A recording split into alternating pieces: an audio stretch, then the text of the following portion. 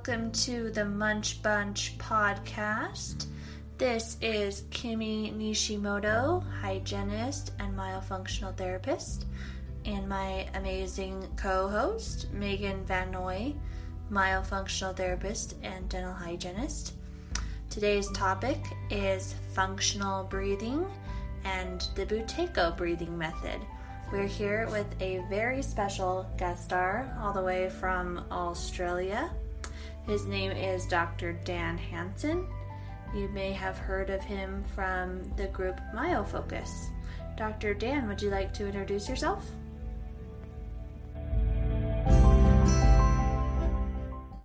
Yeah, hi everybody. My name's Dan Hanson. I'm over here in Australia right now. It's our morning time.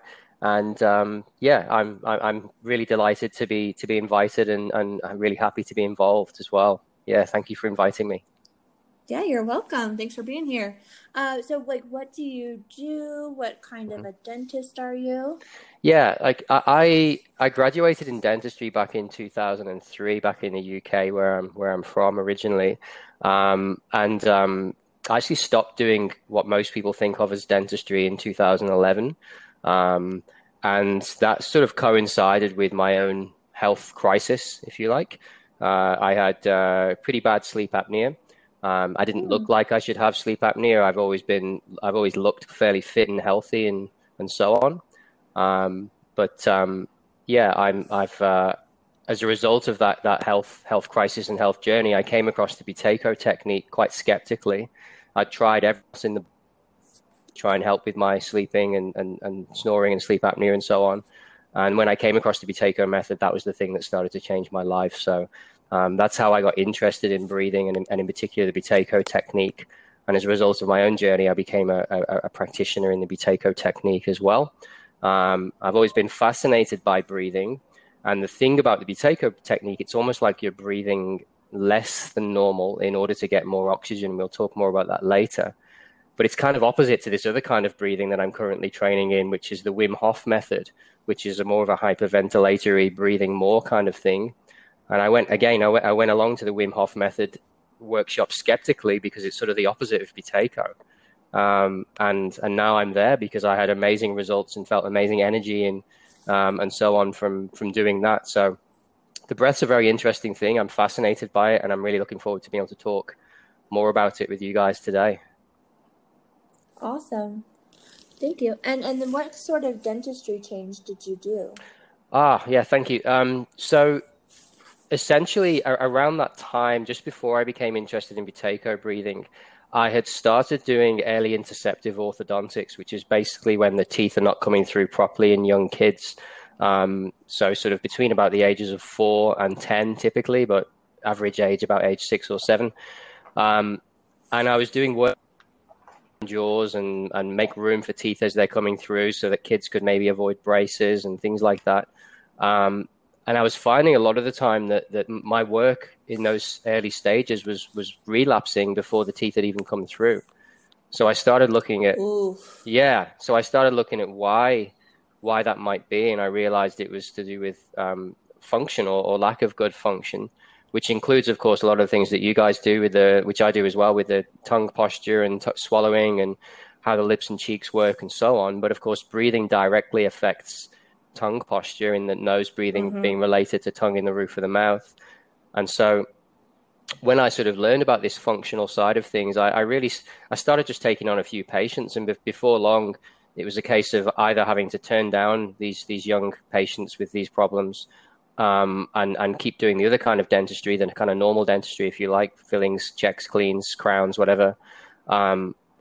But I basically had to choose, and I decided to just focus purely on this functional side of growth of the jaws and how kids breathe and sleep and things like that. And it really changed my life and my career in particular, because I realized that I could have a much more profound impact on an individual's growth and their expression of their genetic potential by helping them to function. Because when they function, they grow normally and they sleep better and they do better in school. And I was getting all these letters from teachers saying, "Oh my God, Johnny's now doing well in school, and what have you guys done?" Things like that. And so I really started to focus on all of this kind of functional side of things.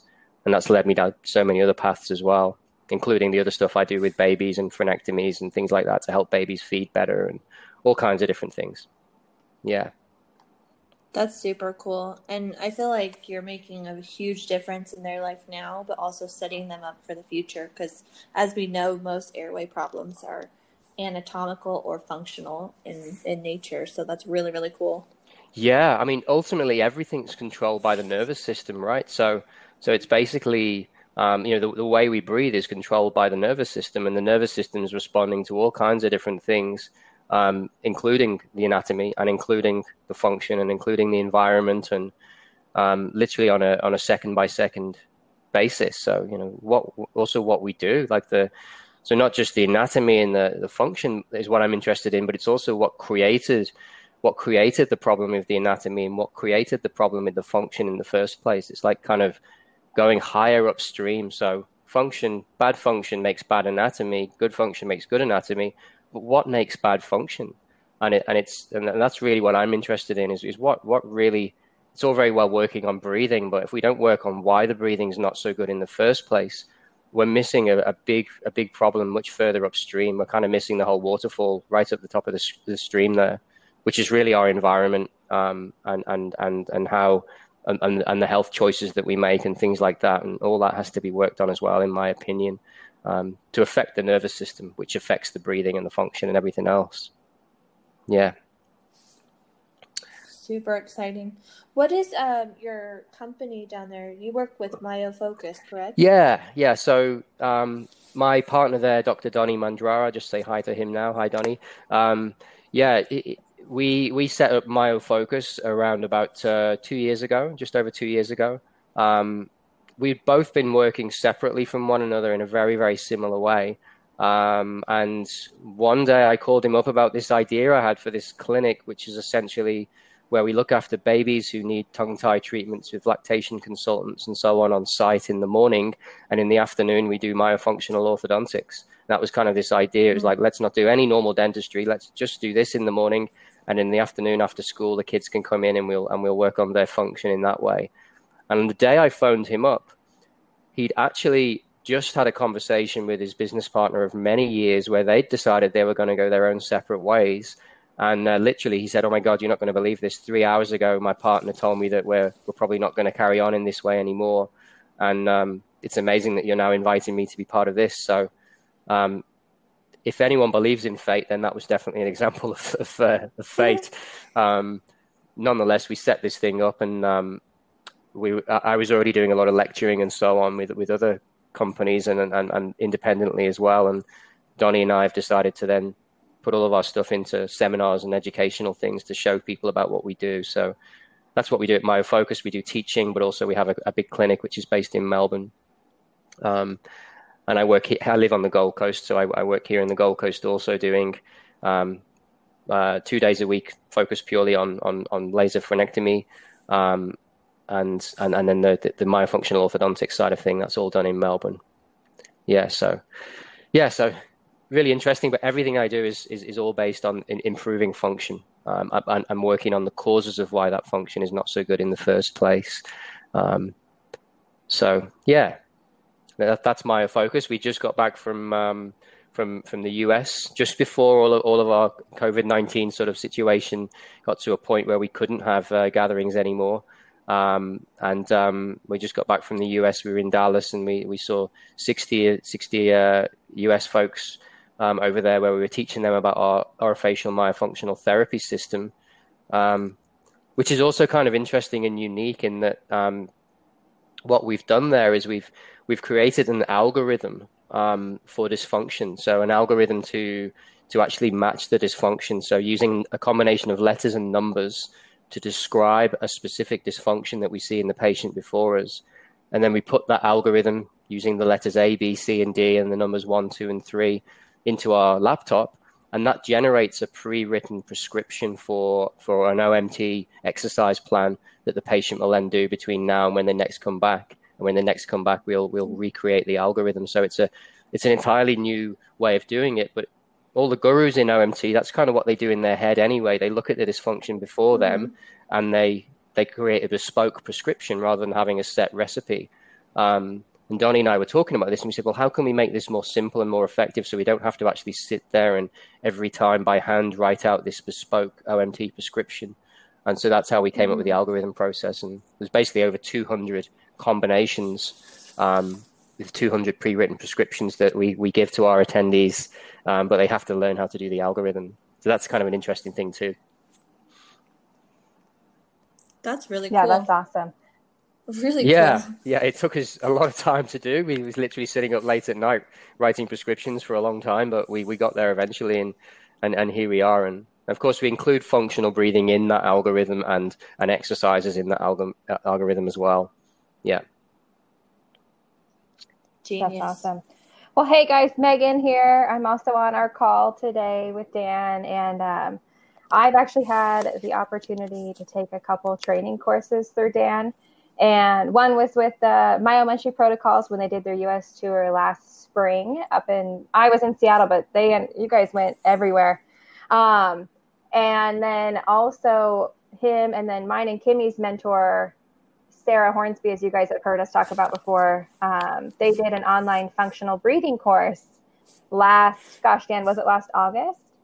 Yeah, I think so. Yeah. And it was a 3-part series, and it was so good. It connected so many like dots that I had like been missing as far as like, you know, that function piece of being able to breathe like we're supposed to. So that's part of why we asked Dan to join us today, because like you are so great at explaining these things that just sometimes like soar over our heads. So, last time we had talked about mouth breathing, and we talked about how important nasal breathing is and how to unplug your nose so that way you can breathe through your nose. So today we wanted to talk more about that functional breathing piece. So Dan, would you kind of give us some just like what is functional breathing? What does it mean? Why do we need to do it? And then kind of how it relates to like what we do as myofunctional therapists. Sure. Yeah. Thank you. Yeah, functional breathing. Wow, what is functional breathing? That it could be a super long conversation, but that thing is, a lot of the time it really is made a lot more complex than it actually is as well. It's kind of a bit of a paradox in that sense, but really what it is breathing normally for that moment in time, for that particular situation, and for what's happened maybe in the past kind of hour or two before that moment in time as well. So that might sound a bit complicated, but essentially the breath responds to our environment literally on a second by second basis. And so according to our current physiological needs, we ought to be breathing in a normal way so that the body is given the gift of the breath, and it gets the correct amount of oxygen and has the correct amount of carbon dioxide, and all of these things affect the pH in the body and everything else. So if the body is breathing functionally, then it means we're breathing normally for that particular situation. So what do I mean by that? So if, for example, you're completely at rest and you haven't just eaten and you're completely relaxed and life is good for you right now, then if you're an adult, you will be breathing around about maybe 4 to 5 liters of air per minute at rest. And that's a normal, what we call minute volume. And that will be maybe around about 10 to 12 breaths per minute, depending on what physiology textbook you read. And if you do that at rest, and it will be diaphragmatic and it will be quiet, there won't be much movement in the chest, the mouth will be closed, it will be through the nose and so on. And it's quiet and gentle. If you do that at rest, what happens is you end up with a really nice balance between the amount of carbon dioxide that's in your blood and the amount of oxygen that's in your blood and is being released to the cells and tissues. So if you change that situation, so say, for example, everything's good, as I just said, but you intentionally decide to hyperventilate, so breathing a bigger volume of air, what's going to happen then is you're going to release more carbon dioxide into the air around you than what you're taking in. So the amount of carbon dioxide inside your body is going to fall. And as a result of that falling in CO2, you're going to get an increase in pH in the blood, which affects the way the hemoglobin, which holds on to oxygen, affects the way the hemoglobin releases oxygen. So essentially, if you breathe more, you get less CO2 and less oxygen is able to be released from hemoglobin to the cells and tissues where it's needed. And that's the key. So many people, they just look at a pulse oximeter and they look at how much oxygen is in the blood. It's important to have the right amount of oxygen in the blood, but it's just as important, if not more important, that the oxygen that is in the blood is able to be released effectively. And that's something called the Bohr effect. If anyone wants to look up the Bohr effect, BOHR, and that's how hemoglobin responds to changes in pH, and it's the CO2 that's creating the change in pH in that situation. So what is functional breathing? It's allowing the body to breathe in such a way to help with metabolic requirements at that moment in time. And the reason I keep saying at that moment in time is because, say, for example, you've just had someone's just given you some really bad news. You've just heard something that's really triggered you emotionally. It will be very, very normal at that moment in time to take a big, deep breath, possibly through the mouth, or through the nose, whatever it is, and that will help to regulate your nervous system. So that's normal. I have a question for you as far as the hyperventilating. So I'm one of those people that has generalized chronic anxiety, like generalized anxiety disorder, and I'm very prone to hyperventilating and passing out. How does that work with what you just discussed? So first of all, the mechanism of passing out, and this is a really beautiful question, and it leads into wonderfully about certain types of sleep apnea as well. But basically, what happens is if we hyperventilate, as I just described, so panic attacks, anxiety disorders, and so on, essentially, if we hyperventilate, that oxygen is not being released from the hemoglobin correctly, and that's not getting to every cell in your body in a way that is what the cell wants. The cell wants plenty of oxygen. So if we're talking about the brain here, we're talking about passing out. That's to do with the brain. What we're saying is that the brain cells are not being well oxygenated because of the hyperventilation, because of the low CO2. So the oxygen is not being released to the brain, and as a result of that, your body is very, very good at homeostasis, at basically keeping the checks and balances at play.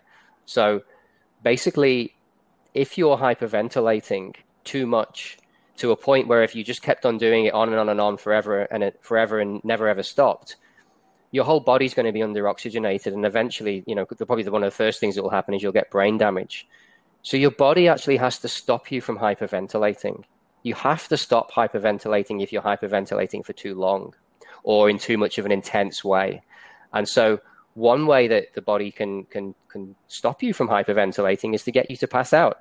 This is normal homeostasis in the event of an acute hyperventilation like that. And so when you pass out, your breathing will slow down or it will stop. Most likely it will just slow down dramatically. And as a result of that, your carbon dioxide will then rise and be restored back to normal or relative normal, at which point you will then start breathing normally again and you'll wake up because oxygen will then be released back to your brain. So that's just your body. Your body's got you. Your body knows what to do. So if something like that happens, the body just goes, okay, we got to stop breathing or slow down right now. Let's restore that CO2. And if we take that same situation to sleep apnea, and I have goosebumps on the back of my neck every time I think about this, because this is not spoken about enough, in my opinion. Now, if someone's lying there all night long, completely hyperventilating, which is essentially snoring with the mouth wide open, someone's lying there all night long doing that, the same thing is happening to every cell in their body, including their brain cells. It's not being oxygenated. And if we look at a brain under an MRI scan with someone hyperventilating, we can see that. We see the lack of oxygen in the brain. And so what is happening here is, in the case of central sleep apnea, which is essentially where the brain just stops the body from attempting to breathe, I think what's happening there is it's just purely homeostasis. If you're breathing like that, you need to stop breathing. Sleep apnea actually has a profound and beautiful benefit in that sense, in that you stop breathing, metabolism is still happening because you're still alive, and so CO2 is still being formed. And because you're stopping breathing, your CO2 is now being restored. And as a result of your CO2 being restored, any oxygen that you are taking in, or that you've got to take the oxygen in on the next breath, obviously, but any oxygen that's in your body is now going to be released. So if obstructive sleep apnea doesn't happen first, And that's another way of achieving homeostasis, by the way. Like, you're still getting homeostasis when the obstruction happens because you're not breathing. But if obstructive sleep apnea does not happen first and you're breathing like that, you have to have central sleep apnea. It's very, very important that you have it. And so now sleep apnea is not a good thing because, of course, it comes as a result of dysfunction. And while you have it, you're unconscious, and yet the breath hold ends up being way too long than what's necessary to restore that CO2, but sometimes because you're unconscious, and the cardiovascular system has to work like crazy to deal with all of that, and it ends up being really, really bad for health. But nonetheless, it's a kind of homeostasis. It's just that the homeostatic systems are having to work as a result of that dysfunction. So it's a really interesting situation, but you kind of need to stop breathing if you're breathing like that. Yeah. So sleep apnea is not good. It's just better than the alternative. Sleep apnea is never good. But if you are going, if you have a choice between snoring with a breathing basically enough volume of air for 3 people all night long, because instead of breathing maybe 4 to 5 liters of air per minute, maybe say you're breathing, let's say, like 20 liters of air per minute because you're snoring like crazy. If you're doing that all night long, you're probably going to wake up with brain damage because your brain is not getting oxygenated. And so if you were doing that all night long, your body would make you stop breathing, essentially, is what I'm getting at. And I think it's an interesting one in that sleep apnea is not good because it really plays havoc with the cardiovascular system, because the heart has to then work harder to try and transport oxygen around the body, and everything becomes out of whack. But sleep apnea is an important part of the picture if you're dysfunctional breathing. So if we correct the function and we reduce the likelihood that the body needs to go there and do these things, we can certainly start reducing our tendency towards sleep apnea. And of course, if sleep apnea is related to a narrow jaw, not enough space for the tongue, and so on, then the dysfunctional breathing in the first place is part of the picture as to what created that narrow jaw, because the dysfunctional breathing leads to dysfunction in tongue posture, and so on. So it's all linked. Please don't misquote me and say Dan said sleep apnea is good, but it's no. Yeah, I just wanted to clarify. Here's the thing: imagine blowing a balloon up for a party. Mm-hmm. Okay, imagine that. Blow the balloon up really, really hard and a little bit faster than what you normally would. What symptom or gift is your body going to give you at that moment in time? What happens when you blow that balloon up really fast? Mm-hmm. You get super dizzy. Okay. Every symptom in your body is a gift. It's your body's way of communicating with you to tell you that something's not right. Okay. So that dizziness, that's your brain's way of saying to you, hey, can you please just stop breathing like that right now? Because actually, if you keep breathing like that, I'm being really badly under-oxygenated right now. There's not enough CO2 in the system for me to be oxygenated. So my message to you is to stop breathing like that. Now, what happens if you continue to blow that balloon up and you ignore that symptom? What would happen if you ignored the symptom of dizziness and you carried on blowing that balloon up? What might happen? You either pass out. You'd pass out. Yeah. That's homeostasis. That's a beautiful example of homeostasis right there. You pass out. When you pass out, the breathing stops or slows down, CO2 normalizes, and then your brain and the rest of your body can be oxygenated. So, and blowing like that into the balloon, it's very similar to snoring as far as the volume of air that's going in and out of those airways is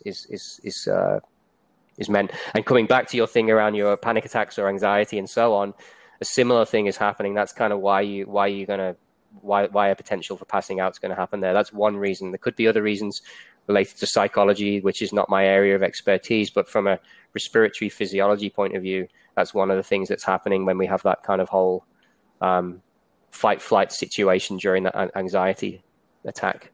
Yeah, I've noticed a lot of my patients who don't sleep well or, snore or have, some sort of sleep breathing disorder. Like I would say 99% of the time, they also have anxiety or issues with panic or, those things really manifest themselves when they're awake too. And it's been kind of an interesting as they get better at nasal breathing and their tongue posture in the roof of the mouth. And as we get, further into myofunctional therapy, how much not only are they sleeping better, but their anxiety levels are really improving as well. Yeah, absolutely. I mean, that daytime breathing pattern, or that should I say the nighttime breathing pattern, is purely a reflection of a dysfunctional daytime breathing pattern. If you have sleep apnea during the night, you have some degree of breathing dysfunction during the day. It's just that because you're unconscious, and perhaps the mouth drops open, which makes the whole situation worse. The mouth comes open at night, the volume goes up, and then we get into this kind of snowball effect of dysfunctional breathing at nighttime, combined, of course, with the fact that we go into REM sleep, which makes all the airways nice and floppy and so on. And so that makes the airway more collapsible. So obviously there's a lot of predisposing factors as to why things are worse at night. I mean, even lying down, you will breathe a bigger volume of air potentially than standing up and sitting upright, which is, another interesting one. So there's all these factors which is why, by the way, when sometimes people, particularly older people who've got sleep apnea and snoring, that they like to sleep a bit elevated with their head higher, because it stops it reduces that tendency for higher volumes of breathing. It just feels better. Yeah, I've gone off track a little bit there, I think, but that's right. I was talking about how the air flows through the airway in REM sleep and the airway is more collapsible. Yeah. But here's another interesting thing, right? Now, imagine you guys are trying right now to create imagine you're actors or actresses and you're trying to snore, you're acting and you're trying to create snoring. Okay. How are you going to make that happen? Like, what's the process of making a snore happen? Like, what would you got? Yeah, please. Do you want me to? Please, please. Let's do it. She's our actress. She's our one. I have been. Yeah, let's do it. Like, for this my whole life. Get into character. You go there. Yeah. Okay. All right. I'm Liam Neeson. I'm gonna snore. Exhale. That's good. Yeah, that's good. That's really good snore. That's really good. I felt like you were in the bed next to me, Kimmy.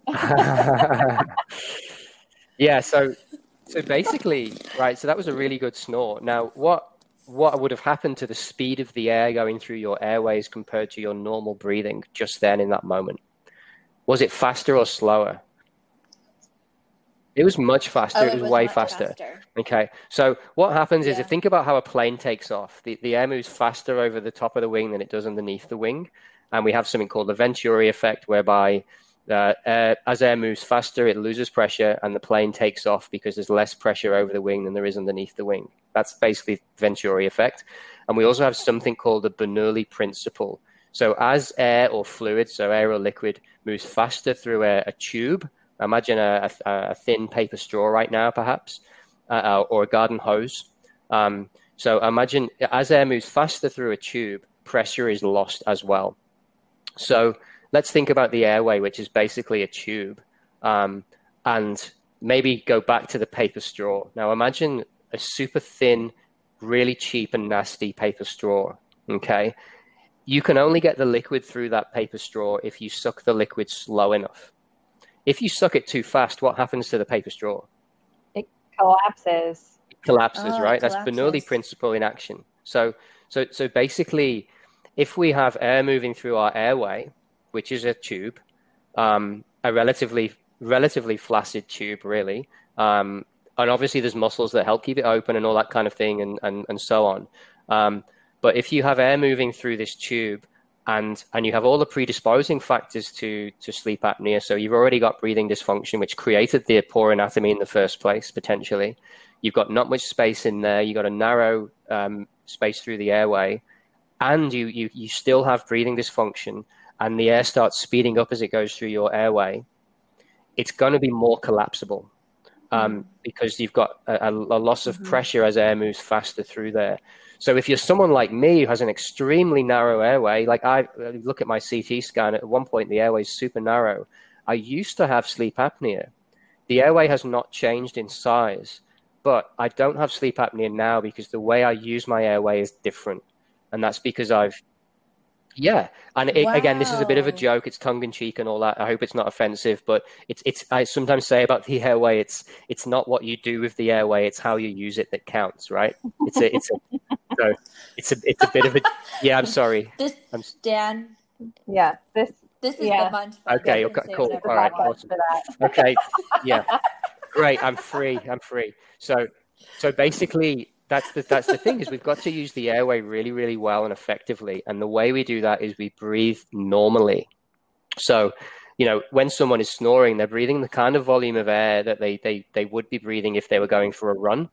And when you go for a run, because your muscles are working and you're exercising, you're creating more CO2, which is then in the system, which enables hemoglobin to keep releasing oxygen, and it's all good and everything else. And you're also upright and awake, and your airway's not going to collapse while you're going for a run. But if you're asleep at night and everything's floppy and you're breathing like you're going for a run, you're much more likely to collapse that airway, especially, of course, when the jaw then drops back or the mouth comes open and the volume goes up even more. So the question then is, well, how do we fix that? And that's the whole thing about the Buteyko method. What we're doing is we're changing the way we're breathing. We're using neuroplasticity, the ability to change our habits or change our responses to some degree in order to change how we're breathing. So you guys happy for me to talk a bit about the Buteyko method, or Yeah. is that, yeah? Yeah. So, Yeah. as we start talking about functional breathing, like Dan said, we're going to touch on kind of two. Buteyko's one that Kimmy and I are fairly, at least surface level, familiar with. And, I teach some Buteyko methods with my patients. So we would love to hear kind of more in depth and just kind of a Buteyko breathing 101, and maybe give us some like mini exercises that we can try or our listeners can try. Cool. Yeah, that sounds good. Okay. So as I said before, I came across the Buteyko method because I myself had sleep apnea and various other health challenges that I was dealing with at the time.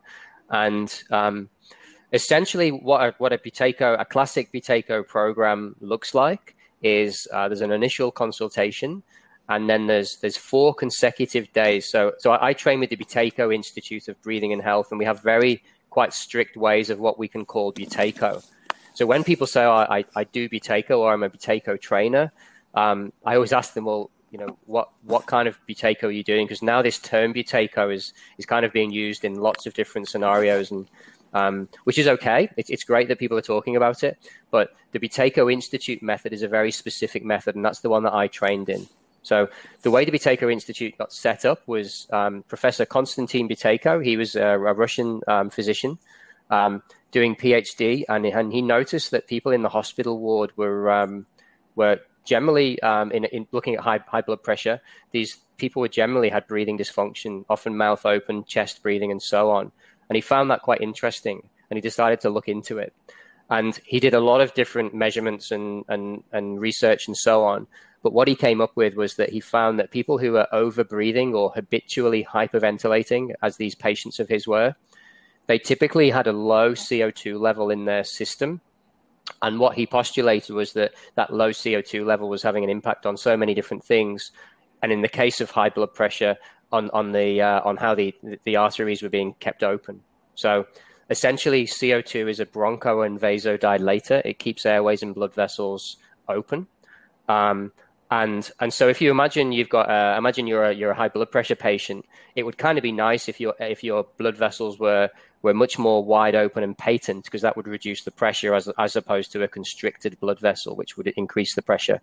So he came up with this method to change the way we breathe, based on the fact that the main driver of our breathing system is CO2. So essentially what happens is CO2 rises after you've breathed, and it's measured in the brain, in the medulla, by capnoreceptors. And as CO2 hits your trigger point to make you breathe, you take a breath. It's an in-breath followed by an out-breath. And during that out-breath, you are releasing CO2 to the environment, and so your CO2 falls. And then the body waits for CO2 to rise again, and of course it rises again almost immediately. That's then measured in the brain again, and that's what triggers you to breathe. Now, so it's not a lack of oxygen that makes us breathe. You can hold your breath for a very long time without oxygen even falling. Actually, it takes a long breath hold for the oxygen to desaturate. It's actually the CO2 rising that triggers our breathing. And so the cool thing is that with training, with breathing training, on a regular, frequent basis, we can. Sorry, I'm going to backtrack a little bit. So imagine you've got breathing dysfunction. If you have breathing dysfunction, you have a low tolerance to CO2. So maybe you've been stressed all your life, whatever's going on for you, you've been sick or whatever, and you've got to this point where now you have breathing dysfunction. All of these stress factors that's kind of been poking and prodding your sympathetic nervous system have created enough stresses to make you kind of be used to breathing too much. Yeah, so you're now breathing in this way where you're hyperventilating habitually because you have this low CO2 tolerance. So your brain is constantly saying, breathe, breathe, breathe. I need you to breathe a bigger volume, get rid of the air, get rid of the CO2. That's kind of what's happening. So by doing exercises to breathe less air than what we normally breathe, what do you think would happen to CO2 if we breathe less air than what we normally breathe? Maybe a question for Kimmy or Megan. Breathe less, what happens? Yeah. Yeah, so if we're sitting there nice and calmly in a nice posture, and we're starting to just breathe just a little tiny bit less air than what we normally breathe, your CO2 in your system will now rise a little tiny bit beyond what's normal for you, and it will actually feel a little bit like you're not getting enough air. But if you put a pulse oximeter on, you'll see you've got plenty of oxygen in there. What you're actually feeling is the increase in CO2 in your system that you're not used to. Now, imagine elastic band, okay? You can pull on that elastic band and stretch it, which is fine. But if you stretch it too far, it snaps. And so when we're doing these Buteyko breathing exercises, what we're doing is we're trying to stretch that elastic band, just breathe a little tiny bit less air than normal, just enough to get a change in the body. It's called hormesis. Hormesis is an adaptive response, a healthy adaptive response. But if you, a little bit like going to the gym and lifting the right amount of weights, too many weights and you get injured, not enough weights and you don't have any gains. So basically we're using this breathing over a period of 4 consecutive days. So people will come to me for a class, 90 minutes each day. We're doing a bunch of different breathing exercises and also a bunch of different information, a bit like what we're talking about here. So people can have more breathing awareness, but so they can also start to learn to tolerate higher levels of CO2. And in between each day, they go home and they practice the exercises for a certain amount of time, 5 lots of 12 minutes typically. So it's about an hour's dedication each day. They come back each day and we see them for these 4 consecutive days. Then they go away for a week. I see them again while they've been practicing their exercises at home. And then they go away for a month and I see them again then. And during that kind of 1 to 2 month period of time, amazing things happen. People start to tolerate higher levels of CO2. And when they do that they do that consciously, but then their unconscious breathing is actually then changing because they're now tolerating more CO2. So when they're asleep, they're breathing better. Do you have? Yes, I do. Yeah. So I have a class that I take. I have it in 2 different ways. There's one way which is just where people experience the breathing program. So the consultation, then the 4 consecutive days, then a week later and a month later. That's kind of like how I would work with a breathing client virtually. But also sometimes health professionals do it because they want to know what it's like.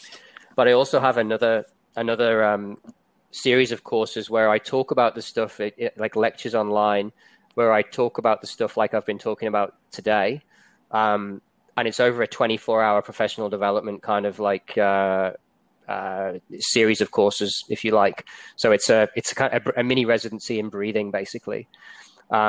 And in that, I include the Wim Hof stuff that I'm training in as well. So I talk a lot about all the different kinds of breathing exercises and debunk the myths about them and things like that. So yeah, it's actually, it wasn't available virtually until COVID-19, and now the beautiful thing about all of this stuff as human beings, as I've just been talking about, is we have adaptive responses. If we're present and conscious and we're able to kind of think about how can we adapt to this, we can adapt, right? So that's kind of what's happening right now in the world. Everyone's doing online and yeah, And so I have several different ways of doing it. Yeah. That's awesome. So if somebody wanted to take your courses, where would they go? Oh, so they can email me. Okay. Yeah, they can email me at Dr Dan, DRDAN @sleepystrip.com. Yeah, they can contact me that way. And then I can tell them about when the next intake is, because obviously for these courses we have a intake. I think the next one is in June. Mm-hmm. And there's heaps of other courses that I like to speak at and so on, as you guys know, but that will be the whole breathing side of things. But going back to the Buteyko method just for 1 second, I wanted to just sort of say about that is that Professor Buteyko, the history of it, he sent Alexander Stalmatsky over to Australia because he thought Australia would be a very friendly place to go, and the medical people would accept it over here. That's kind of what happened originally. And Stalmatsky came over and he trained the guy who trained me and a bunch of other people as well. And he initially went straight to the universities, because people ask, well, why is this Buteyko not in the medical community, right? It's a big topic of conversation. And this is what happened. And the medical community kind of, this Russian guy comes over saying that he can fix all these people with asthma and things like that. And they all just sort of said, well, on your bike, I don't want to listen to you, sort of thing. And what Stalmatsky did, he was quite sort of bolshy, really. And he just went, okay, well, forget you guys, I'm going to go and do this myself. And so he hired huge community halls in various places in Sydney, one in particular in Bondi. And I wasn't there, so I can't corroborate this, but the story goes that, they would have maybe 80 to 100 people in a room. All these people wanted to get off their asthma meds and things like that. And Stalmatsky had trained a bunch of Buteyko practitioners, one of which was my trainer, my mentor. And they would have these 80 to 100 people in a room, and they'd all be doing these crazy breathing exercises and getting many of them off their asthma medication. And you can imagine how challenging or how annoying that would be for the medical community. And this is the problem. This is the problem of what happened with all of this stuff, is that it was very much a bottom-up approach to. So rather than the professor, Buteyko was a professor, but in Russia. But rather than a professor at a university here in Australia or America or somewhere having this kind of eureka moment and then passing it down to his colleagues and then it going through research and then going to in the universities, it didn't happen that way. And so even though there's been really great research into the Buteyko method, which I'd also love to talk about if we have time, but even though there's been really amazing research into it, it generally gets to that point where they say, this is interesting, but we kind of need to do more trials. But of course, funding runs out because Buteyko Institute has very, very little funding. I pay my registration every year, but they literally, they're running on fumes, they don't have much money at all. So there's no funding for more research, unfortunately, which is why I'm really happy with the Wim Hof Academy where I'm training at the moment, because they're making lots of money, because around the world, so many people are taking this on. And there's lots of documentaries about it and so on. And as a result of the funds that they're making, they're putting it all into research, which is why I'm super excited about this whole group, because there's research going on constantly. In fact, there's a research project right now going on in San Francisco that had to go on pause because of COVID-19, but they're coming out with some really interesting information about the nervous system and about the fact that there's the nervous system is to some degree more under our control than what we originally realized, and that's what we're talking about here. And this is what we're talking about here with the Buteyko method, where people say, well, breathing it's not under your control. It is and it isn't. Like you can alter how you breathe in any moment in time, but you can alter your unconscious breathing by doing these exercises on a frequent basis. So it's really, really cool.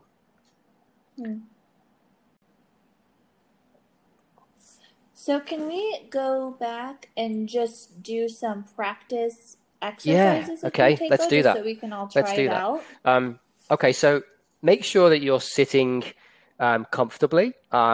Ideally on a sort of a normal chair. Imagine like a kitchen, like a chair that you have at a kitchen table or in a restaurant. So that kind of chair where your legs can be at 90 degrees, your knees are bent at 90 degrees, sitting feet flat on the floor. And come towards the front of the chair in what we call the horse rider position. So that like on a horse, if you sit too far back or too far forward, you'll fall off.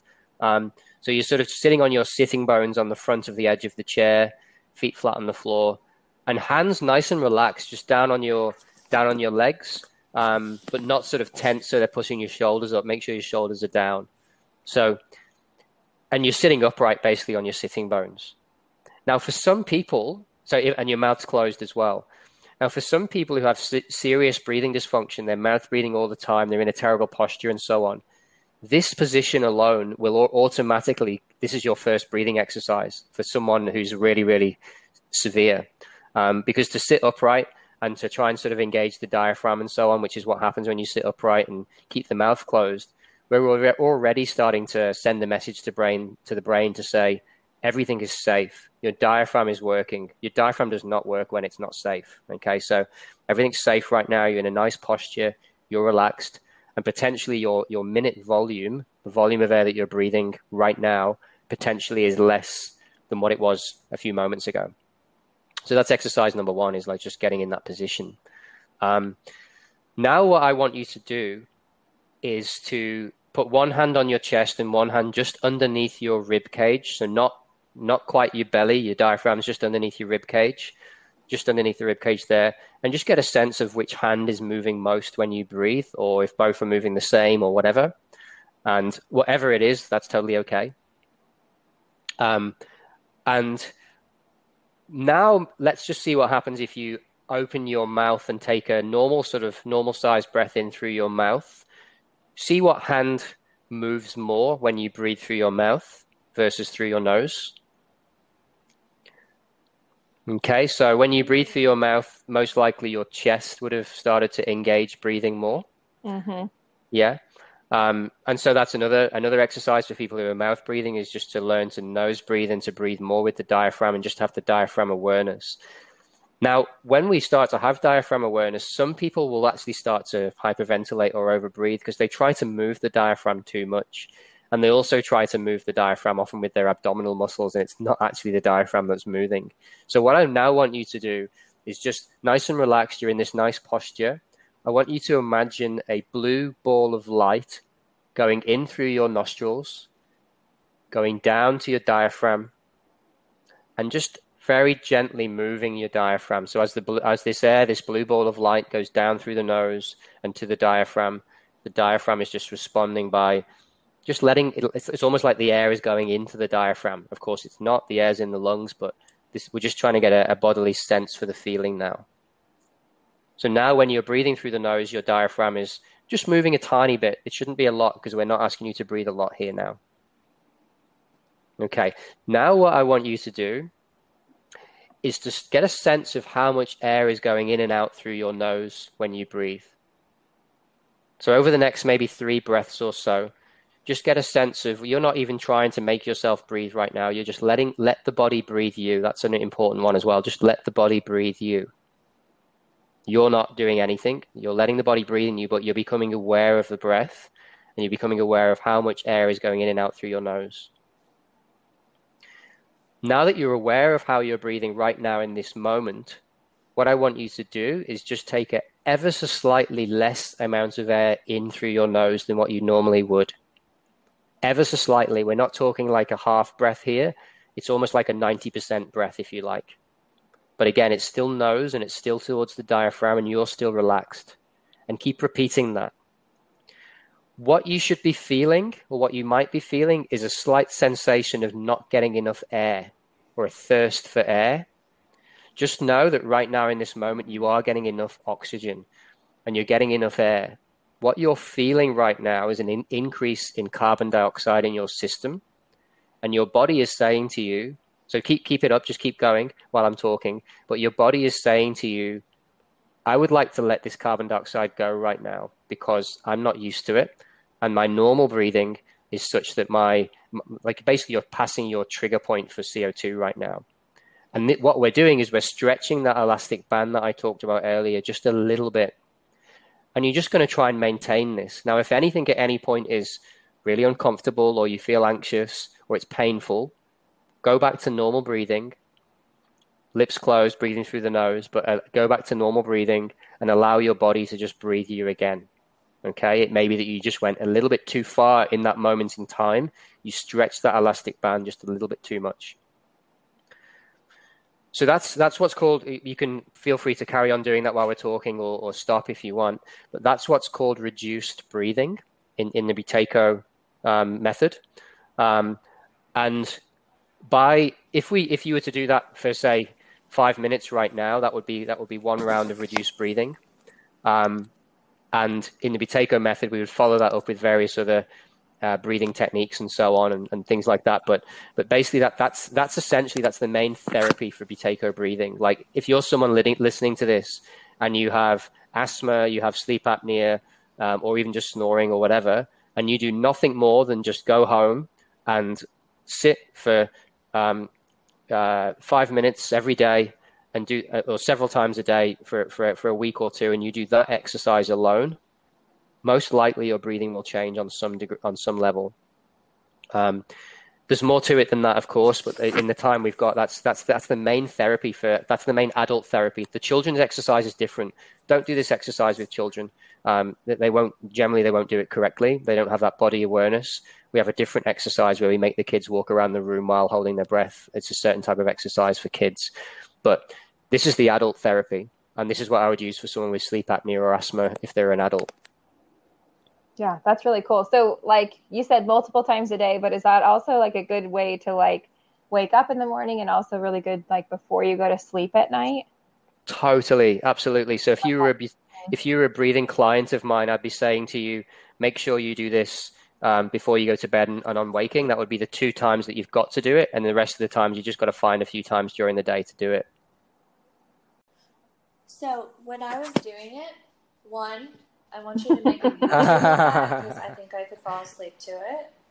It would treat my insomnia. But the second thing was, like, I really struggle to do meditation, but that felt amazing. That felt as good as meditation, and I could actually like follow it. You know, what was happening right now, just then in your system, is your CO2 was up, your oxygen was being released, like really effectively, released from hemoglobin, getting to your muscle cells, your nerve cells. You may have felt a warming in the end of your fingers or your toes, and that's because your periphery is opening up because of the CO2, a vasodilatory effect. You know, you may have felt warm and all nice and everything. And but it's interesting. Anything concentrating on the breath will take you to that more meditative space. The Wim Hof method's almost like the opposite breathing to that. And yet I can get into a super meditative space after doing my Wim Hof breathing. So the breath changes physiology immediately on a real time basis. Like, it's affecting your pH just, immediately. Now, of course, pH is always checked. It doesn't shift dramatically because the body doesn't allow that to happen, but it's changing the tendency towards either lower or higher, and it's just amazing to immediately change physiology of the whole body. Yeah, that's so cool. So we're obviously going to have to learn about the Wim Hof. So Dan, we may have to make this a 2-part episode here eventually, so bring you back so we can learn about the Wim Hof, because now I'm like super curious. Yeah, cool. But also, so, how this ties into, so with myofunctional therapy, that's what Kimmy and I do. That's so much about like what we're talking about. And like, it's also like really important for us to like reiterate how important it is to work with a team. So working with somebody like you, and Donnie, and what you guys do with your patients, and how we train with breathing with our patients, the nasal breathing, the correct tongue posture, all of those things. So, is there any other ways that you think that like myofunctional therapy and Buteyko breathing can really complement each other? Oh, absolutely. I mean, many people in the Buteyko Institute, actually, they don't really get OMT, right? So I'm there. I'm actually doing a talk for them, I think next month, where I'm, trying to sort of say to them, hey guys, look, it's great working on the breathing, but you got these people struggling to keep their mouth closed, not just because of the breathing thing. And that's actually a really interesting point. If I've got just a moment to talk about it, it's something I'm really fascinated by, is that, so you got this patient who walks in and they've got their mouth wide open and their mouth breathing, right? Well, that could be someone who is finding it hard to tolerate CO2, and so they've got their mouth open to enable them to breathe a bigger volume of air. Or it could be someone who has a muscle thing with lip incompetency, or it could be both. And so what I really like to do in a patient like that is I'll say to them, okay, hold your lips together. Or if they can't hold their lips together, I'll put one of my sleepy strips on them and tape them together for a minute or two, while watching them, of course. And it's very interesting because someone who has a reasonable CO2 tolerance in that situation, they can hold their lips together for forever, like without any problems. They can breathe through their nose perfectly comfortably. Whereas someone who doesn't have a CO2 intolerance, and it's more just a lip incompetency type thing, they need to work more on their lip incompetency than they do on their breathing at that moment in time, if that makes sense. So the key for the practitioner is to really diagnose and work out, if someone's mouth breathing, well, is it a CO2 intolerance? Is it a lip incompetency, or is it both? Or what's the biggest priority, and then kind of work on that. So they do complement each other really well. And so the way OMT people can really start working with the breathing is really, I think, is to get educated themselves. Like I don't think it's actually not super complicated. The exercise I just showed you just then is not complicated. And I suppose in theory, if I was, I don't know, maybe I'm a different generation or something, but what I've seen out there is a lot of people trying to keep education to themselves and to not share it, and to say, if you're not part of this association, you must not be teaching that exercise or this exercise. And that I'm trying to put an end to that. Like I don't want that to, like, let's stop that. Like I'm qualified in the Buteyko method, and I do like it. If people are going to say they're using the Buteyko method, I like to make sure that they are actually qualified in the Buteyko method. But you can be a breathing trainer, and you can be giving the same exercises pretty much. It's like, it's kind of, let's not hoard things to ourselves, and let's share stuff. So I think what needs to happen is that anyone doing OMT, that those people who understand OMT, they all understand about breathing and breathing function, or they're certainly interested in it. And they can learn simple exercises like one of the ones I just showed you, and other things. And they can start giving those to their clients. And perhaps what they need to do, though, is to just be aware of some of the more complex cases. And they're the ones where you'd want to be sending to a more experienced breathing educator. But anyone can be a breathing educator. Let's get that clear. Anyone can educate people in breathing. And those complex cases, for example, might be, say someone's on a lot of asthma medication and you want to know how to slowly and gradually bring them off their meds. Because, by the way, Ventolin makes breathing function worse. Its chemical structure is the same as adrenaline. So it ups the respiratory rate and volume. So what it will do is, in the short term, it will open up the airways, which is essential at the moment in time when someone's having an asthma attack, of course. The airway needs to be opened. But by using it regularly, you're not going to improve breathing function. You're going to make it worse. And interestingly, the steroid inhalers, they actually make breathing better. They reduce inflammation and reduce the minute volume. However, of course, there are downsides to having steroids long term as well. So say you've got someone like that who, once they get off their asthma meds, that's someone to be working with, someone who's done a bit more learning in it, like myself or anyone else from the Buteyko Institute. But older people with on a lot of medications, for example, be mindful of those. I wouldn't work too much with breathing with them without someone who's more experienced, because what can happen is, when you start improving breathing and improving cellular oxygenation, the whole of the body starts to work more effectively. So say you've got someone who's on, relatively high dose medications for some kind of like liver problem or something like that, or any problem basically. And then they start getting their cells and tissues more oxygenated better. Their ability to metabolize those medications can improve. And so what then happens is they then need a lower dose. So it's like all these things. So, if someone's got a complex medical history, maybe don't work too much with the breathing with them without getting advice from someone who's more trained. But as far as patients go with some clear and obvious breathing dysfunction, bit of snoring and sleep apnea, those sorts of things, let's start working on them. Let's make sure that people doing OMT are well trained in all of this. There's not enough Buteyko practitioners in the world to even give access. So we have to make this happen. Yeah. Can I ask a question here, Dan? So Being an anxiety bunny myself, you learn lots of like breathing techniques. I'm just curious from your scientific point of view, which ones would maybe be counterproductive.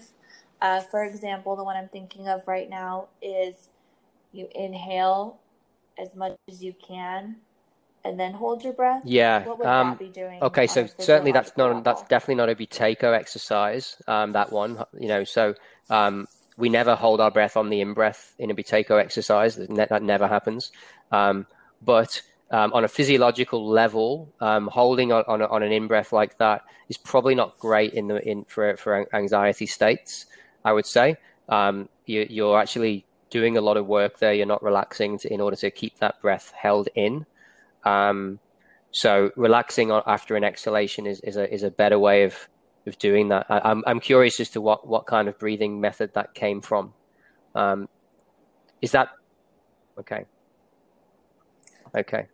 I'm not sure. It's just something I came across as like a Okay. coping mechanism for having anxiety Yeah. attack. Yeah, it will. But for Please don't me, do it that. I kind of mean, I'll makes me give you an feel more example of pent when up I when was I with my do it. mom who had a panic attack. So for Mother's Day a few years ago, she wanted me to take her up the Q1, which used to be the tallest building in the Southern Hemisphere, but it's nowhere near anymore. It's here on the Gold Coast. It's not very big compared to some of the buildings you guys have got in America there now. And anyway, you can climb up it as an experience. It's not dangerous at all. There are steps, and you're kind of hooked into a carabiner, and you're literally climbing up a staircase up a tall building. That's what you're doing. And she has fear of heights, and she's, I don't. And she sort of said, well, will you go on this with me? So I did, and we got near the top, and she had a panic attack, and the person who was taking us on that experience, like the person working there, she did what so many people are trained to do, which is so bad in the state of a panic attack. She asked my mum, she said, okay, let's take some deep breaths together. And she was doing these really big, deep breaths with my mum. And I watched it for a moment. I thought, I don't really want to get involved here if I can help it. But I watched mum getting worse. And I said to the girl, I said, look, can you please just stop for a moment? I'm going to do something with my mum. And I sort of pretty much stopped her from doing what she was doing. And I just looked mum in the eye and I said, okay, let's just take a nice big breath in and let's let it go, relax. And after the exhalation, I want you to hold your breath. Okay. And she knew that I do this Buteyko stuff, so she trusted me. She held her breath for a little bit after that exhalation, and you can imagine what that. So a nice big breath is a nice reset for the limbic system, for the nervous system. So big breath in, let it go. That's a nice relaxed state there anyway. And now we're holding the breath to restore the CO2 because she'd been hyperventilating from her panic attack. So then I said, wait for the need to breathe to come. And when the need to breathe comes, let's do some nice, gentle and slow breathing through the nose, really slowly and gently and so on. And we did that. And then we did another breath hold. And then we did a little slow and gentle breathing again. And then we did another breath hold. And the whole time what we're doing is we're increasing the CO2, we're oxygenating, and we're taking away that whole tendency towards going dizzy and lightheaded and wanting to pass out, Mum felt great after about 30 seconds to a minute. And then we carried on with our experience. But had she have done what the lady told her to do, she probably would have fainted up there, I think. So yeah, there is a breath hold in the Wim Hof method actually, but it comes right after for a trained practitioner like me, it comes after a 2.5 minute breath hold. So I'll hold my breath for about 2.5 minutes, but the breath hold comes after a few minutes worth of hyperventilation. So the breath hold's there to restore the CO2 after the hyperventilation, basically. So there are times when those kind of breathings can be good, but not during panic attack or anxiety, I would say. Yeah. Very good to know. Interesting. Thank you so much for answering it is good that. to know. So I think that's it. Is that everything that we said we might talk about? Is there anything else I need to say or? No, I mean it's been like so much great information, Dan. We so appreciate you giving us all that information plus some exercises. And I speak for myself, but Kimmy and I've talked about this too. But definitely, we would love to have you back to talk Wim Hof, because now I'm really curious the difference between the two, and like you've got us thinking. So yeah, and then one of the other big things that you've touched on this like really, really briefly, but you also have a brand of mouth tape that you use for sleeping, and so the sleepy tape, I haven't had a chance to try it. I tried to order it, I think, when it first came out, but it wasn't available in the US yet. So that's kind of one of my big things that I like to do. Kimmy likes to try all the different things to unclog her nose, and I like to try all the different types of mouth tape. So tell us a little more about the sleepy strip before we let you go for today. Sure, yeah. So you can look at it on sleepystrip.com. So that's SLEEPY strip.com. You can order it in the States now. It's much better value for money if you order more than one at a time because of postage costs and things like that. And there's actually, for COVID, we're actually doing a discount. So they come in packs of 30, which is a month's supply. Okay. And if you buy 6 of them and you use the code TAKEOFF98, instead of $128, including postage and package, it's $98. That's for 6, basically a 6-month supply. So you can look online and see the website there. And there's YouTube channel videos, and there's also a Facebook page, Sleepy Strip, as well. Cool. Yeah, I essentially invented that because we were using tape on my clients, and I got sick of my clients looking at me like I was crazy when I asked them to tape their mouth. And also my wife was taping every night, and she found that the tape over her lips, the sensitive lip tissue, made it sore. So I made the tape for less stickiness on the lips. And also it's very, very adjustable, and it's great at keeping the jaw forwards because it takes anchorage from the cheeks and the chin instead of from the lips and the surrounding tissue. So it's better in those class 2 cases at keeping the mandible forwards. So yeah. Anyway, please have a look at it. I forgot to mention it during the talk. But yeah, that's okay. I'm excited to personally try it. I'll actually probably go order it as soon as we're done here. So. Because as myofunctional therapists, we recommend mouth taping a lot, and I get the same looks and the same questions as you do about it, I'm sure. So I always like to give patients what makes them the most comfortable. So I'm excited. To try that. So cool. Awesome. Well, Dan, thank you so much again. It's been great to have you with us, and we'll definitely have to chat about talking Wim Hof next time. So yeah, cool. I look forward to it. Can't wait. And thank you so much for having me on as well. I really appreciate it, and hope all you guys out there are staying safe, and I wish you all a lot of love and health as well. Thank you. You too. We will be talking with you soon. Yeah, thank you. Thank you so much.